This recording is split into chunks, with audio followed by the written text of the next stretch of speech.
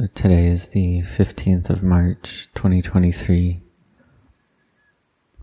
and we're cultivating our meditation object, training the mind, in a method to make the mind peaceful, that which we call a samatha kammatthana, a method to make the mind tranquil and peaceful. So in a given day, we sit meditation to bring the mind to stability and firmness. We cultivate mindfulness, for instance, using the meditation word but-do, but with the in-breath and do with the out-breath. Or we can count 1 with the in-breath and 1 with the out-breath as a pair, then 2 on the next in-breath, and 2 on the next out-breath, all the way up to 5. Then we go back to 1 and count in pairs up to 6. And we keep proceeding in this way until we reach up to 10. And this is if we count correctly the whole time. If we miscount at any point, then we start again from the beginning. So this is a way to cultivate mindfulness. Another method of counting is to count 1, 2, 3, 4, 5 on the in-breath, or 1, 2, 3, 4, 5, 6 on the in-breath, and then 1, 2, 3, 4, 5 on the out-breath, or 1, 2, 3, 4, 5, 6 on the out-breath. And we do it in a way that makes it easeful and relaxed for us. And if we think a lot, that we can press our tongue against the roof of our mouth, or we can hold our breath in order to stop the thinking. We can also breathe deeply to fill the lungs completely with oxygen and breathe out completely. We can do this deep in and out breath 3 times. Once we do that 3 times, then we start afresh with the breath. Either counting in pairs or counting 1 through 5 as described. And this is walking the path. And if it's difficult to observe our breath, then we have mindfulness with bodily movements. For instance, boot with the left foot stepping and do with the right foot stepping. Or buto with the left foot, buto with the right foot. We walk in a way that's not fast and it's not slow. It's just right. And we establish our mindfulness with the walking.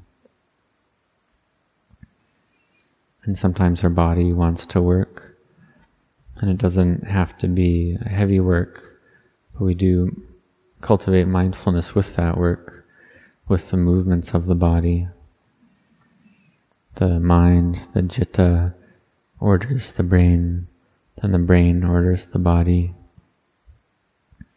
And if the brain has a problem or it's broken, then it's not able to tell the body what to do. The mind sends orders to the brain, but the body can't follow them. So this is something that happens. But we don't have to doubt about this. Whatever technique we're using, it's all for the sake of cultivating mindfulness. And in the end, we bring the mind to firm establishment, but firmly establish mindfulness, and then it's easy to do. But in the beginning, we use every method, every technique, every thing we can use to help us in our cultivation of our meditation object. So we don't have to doubt about this, we just do it. In the morning when we wake up, we determine our minds that we won't be angry with anyone, we won't have ill will towards anyone. We think that this is our last day of life, that life is uncertain, death is certain. Therefore we practice and train to establish mindfulness and to strive. Because we see that in this life, there's only a little bit of life left for us, and death is close. So therefore we try to do the monastic practices and principles that the novices and monks do, like doing the morning and evening chanting, doing the alms round and the chores, the schedule, and sitting and walking meditation, sleeping little, talking little, eating little. This is the work of a monastic. The meditation practice is the work of the monastic. For the laity have a lot of different kinds of work to do. And so the practice of generosity is one of the main aspects of their practice, and also virtue. But the work of a monastic is bhavana, the mental cultivation. We don't have any other livelihood. We just have alms round as our livelihood. And so this creates a good opportunity to seek out peace, to seek out the paths and fruits of nibbana, because we have the time to do that. So we need to set our hearts on it. So whether we're a lay person or an anagarika, pakao, or a mechi, or a samaneri, or a nun, or a novice, or a monk, we set our hearts on this to use our time to be of the most value, to be of the highest value. And if we've done practice in the past, then it's not difficult. For instance, if we've practiced staying up all night, or going with little sleep, then we're able to do that.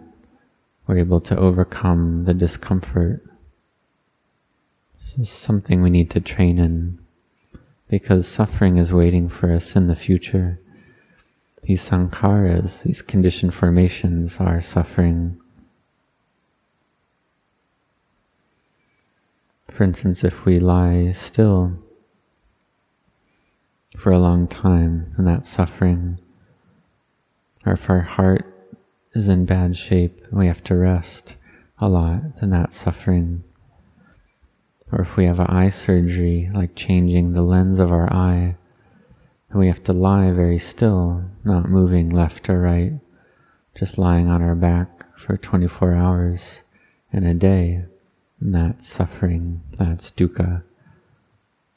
So if we don't believe that, we can try it for ourselves. So we have to not move the body for the condition of the eye, and that becomes painful and torturous for the body. It's suffering, it's dukkha. But usually we think that the body is a source of pleasure, that we get a body, we get happiness and pleasure. But we see if we don't change posture, then suffering arises right there. Even if we have just a mild illness, then we suffer from it. But if the illness is severe, then the cells of our body are really degrading, then we see just how bad the pain and discomfort can be. So therefore we have to keep fighting in our practice and our bhavana to cultivate inner wealth, so that we have this inner wealth for when we're sick, because our outer wealth at that point we can't rely on. We may use some medicine, but we also need patient endurance, our meditation word, or mantra, and our kammatthana. We need to meditate, cultivate the mind, and to fight. So may you all set your hearts on this, to cultivate the mind with the meditation word, meditation object. We can compare it to meditation monks that take the heartwood of a jackfruit tree and boil it for 7 days and 7 nights, stirring the pot regularly throughout the night and day until it's completely dry, and the essence of that jackfruit wood becomes a powder, so that when the monks are traveling, then they can use that powder to mix with water in order to wash their robes. This is something many monks have done before. In our meditation practice, it's the same. We use our meditation object, whether walking or standing. And with sitting, we might use a different meditation object, and lying down.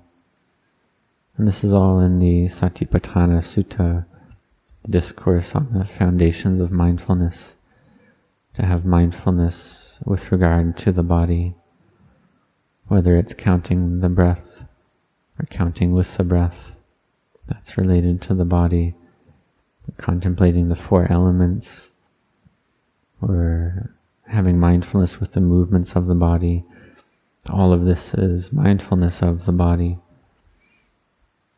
And if we have feelings, Vedana, arise and we watch them, if the mind's proliferating, not proliferating, peaceful or not, in a happy state or suffering state, having greed or not, delusion or not, aversion or not, we see all these things arise and cease. We see that all these conditions of mind arise and cease. And we also see all the dhammas, all the path factors, all the 37 wings to awakening arise and cease. Whether wholesome or unwholesome dhammas, like the 5 hindrances, they arise and cease. So we see that all materiality, all feeling tone, all mind states, all dhammas, they all arise and cease. They're all not a self, not a me or mine. And we're able to see this gradually, bit by bit. In the beginning, we try to cultivate mindfulness a lot to bring us to success. And so we contemplate that death is close, that we're close to death. There's the case of one man from Australia who ran from Sydney to Melbourne, a great distance, over 800 kilometers. And he was over 60 years old as well. And he didn't use any kind of fancy equipment. He just wore normal work boots. And he would run all day and into the night. And when he was tired, he would sleep maybe just an hour. So he would run all the time. And the other runners, they would sleep for 6 hours at night. But this man, he just kept running without ceasing, barely resting. Because his livelihood in the past, his livelihood was that of a shepherd. And he would chase the sheep sometimes all night long. So he had experience, he had trained in this already. He had done this effort before. Because when a thunderstorm came and the sheep ran away or scattered, sometimes he'd have to gather them throughout the entire night. And he'd have to run and chase them down all night long, just like that. And he wouldn't be able to stop. And so when he was running this race, then he would think to himself that he was chasing down the sheep that had run away from a thunderstorm. And in the end, he won the race in 5 days. Other runners took them 7 days to complete it. This is an unbelievable feat, but it's something that's possible that he was able to do. So for Dhamma practitioners, we contemplate that death is close, that we can't stop. So if we're able to see that death is close, then this will help us in our practice. We think that if we don't do morning chanting, we'll die. If we don't do evening chanting, we'll die. If we don't sit meditation, we'll die. So we think and contemplate like this, that life is uncertain, that death is certain. We strive and have effort without ceasing. Then one day peace arises. We're able to see the Dhamma. The experience of Dhamma arises.